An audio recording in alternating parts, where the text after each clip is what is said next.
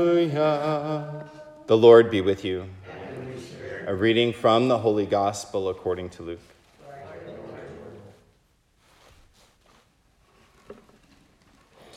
Each year, Jesus' parents went to Jerusalem for the feast of Passover. And when he was 12 years old, they went up according to festival custom.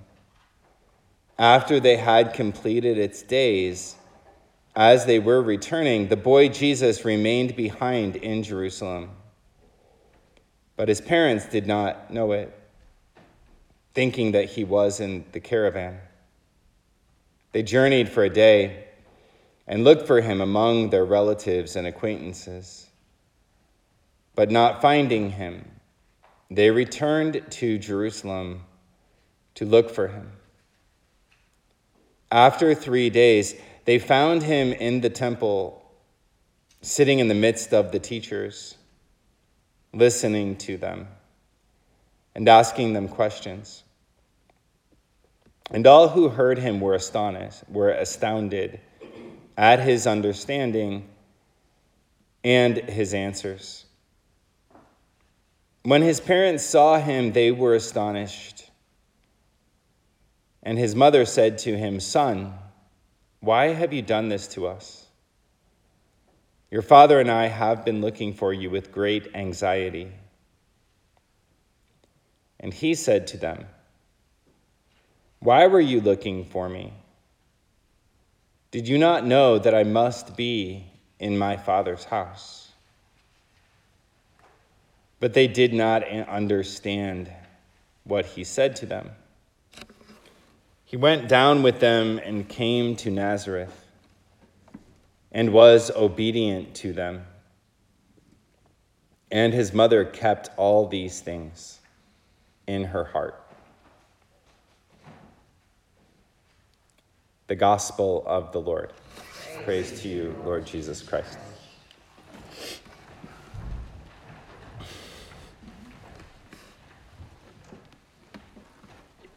Thank you all for being here this morning.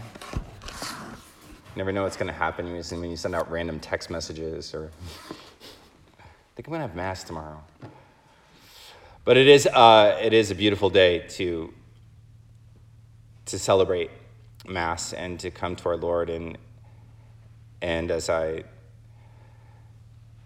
wrote kind of hastily in my email, just that there's lots of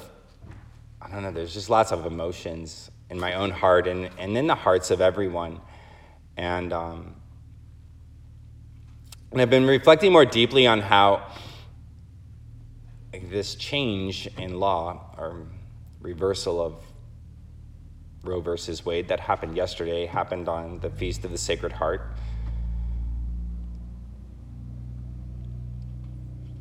On that feast where we reflect on the wounded heart of Jesus that burns with the fire of divine love, right? The wounded heart of Jesus that burns with the fire of divine love, that even though our sins have pierced his heart, he continues to love us with his infinite divine love, right? And that loving us in the midst of our sin, right? It doesn't mean that he loves the fact that we're sinners, right? It means that, he looks at us and he loves us and he wants to say, "I'm enough for you. Right? I'm enough for you." And then today we celebrate the Feast of the Immaculate Heart of Mary. And the Immaculate Heart of Mary is always, that image of Mary's heart that's surrounded by flowers rather than thorns. Her heart that's pure, and her heart that's been preserved from sin.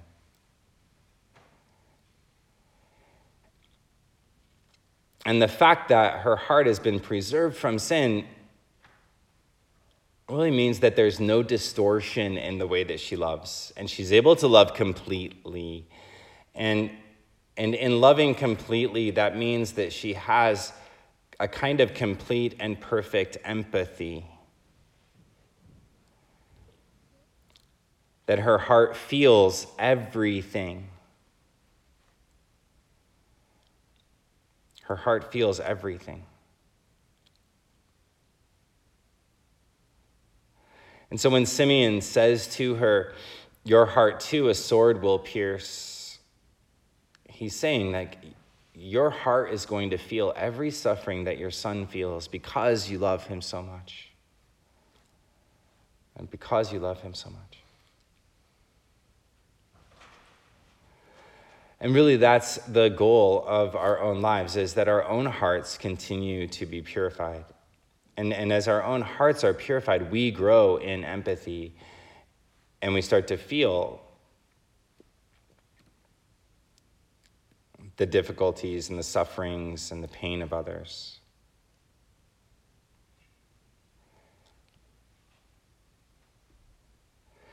And so at the same time as like we can reflect on this answer to what we've been praying for years and years and years and years and years yesterday, there's also a kind of like suffering that comes along with listening to other people's response to it. And that's where a challenge arises in us. And the challenge is, okay, how does Mary's heart respond to those people? Right? How does Mary's heart respond to those people? Like, can we actually be a church that resembles the Immaculate Heart of Mary, that just feels the pain of another person, or the Sacred Heart of Jesus that feels the pain of another person, and yet continues to strive and invite them into a communion of love? All right, without saying that, like, your sin is okay, but rather saying that our Lord's love is more, and our Lord's love is enough for you.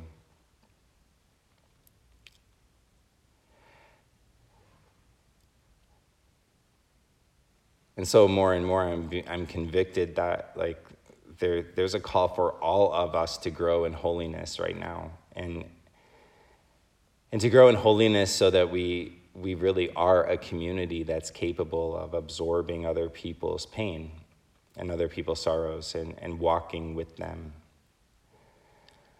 And so often, I know in my own life, when I've failed to walk with others, or when maybe I missed an opportunity, or I wasn't sensitive to the fact that I was talking to somebody and I didn't realize, and this can be about anything that we're talking about, I was talking to somebody and I didn't realize that they had, like, the very problem that I was addressing in maybe a very academic way, and there was just an insensitivity there. Like, that's where, like, our own hearts need to be purified so that we're always sensitive to that, and we realize that the church is full of people who have been affected by all kinds of suffering and all kinds of shameful things, and really the church needs to be a place where our shame can be healed, because it is our shame that keeps us from entering into other people's lives. It's shame that makes us hide. It's shame that makes us isolate. And the cure for that is the divine love of our Lord. It's realizing that at my worst moment, our Lord looked at me and he loved me.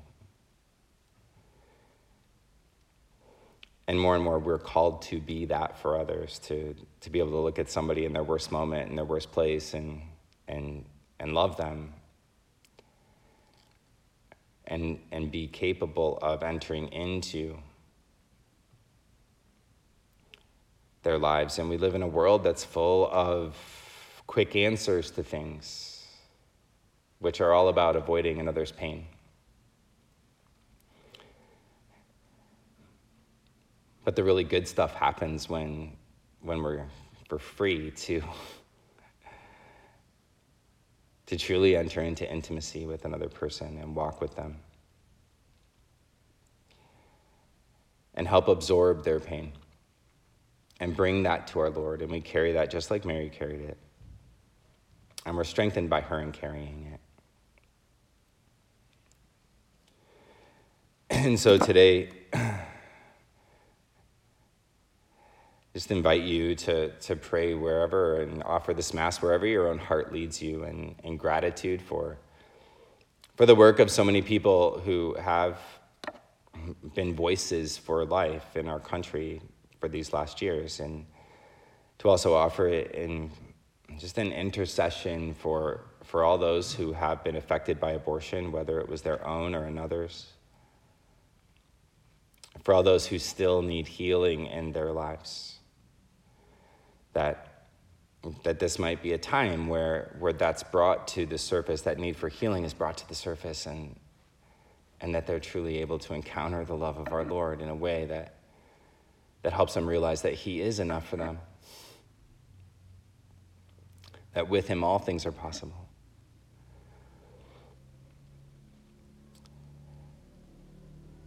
And that our own hearts may resemble the heart of Mary, and love with a love of deep empathy,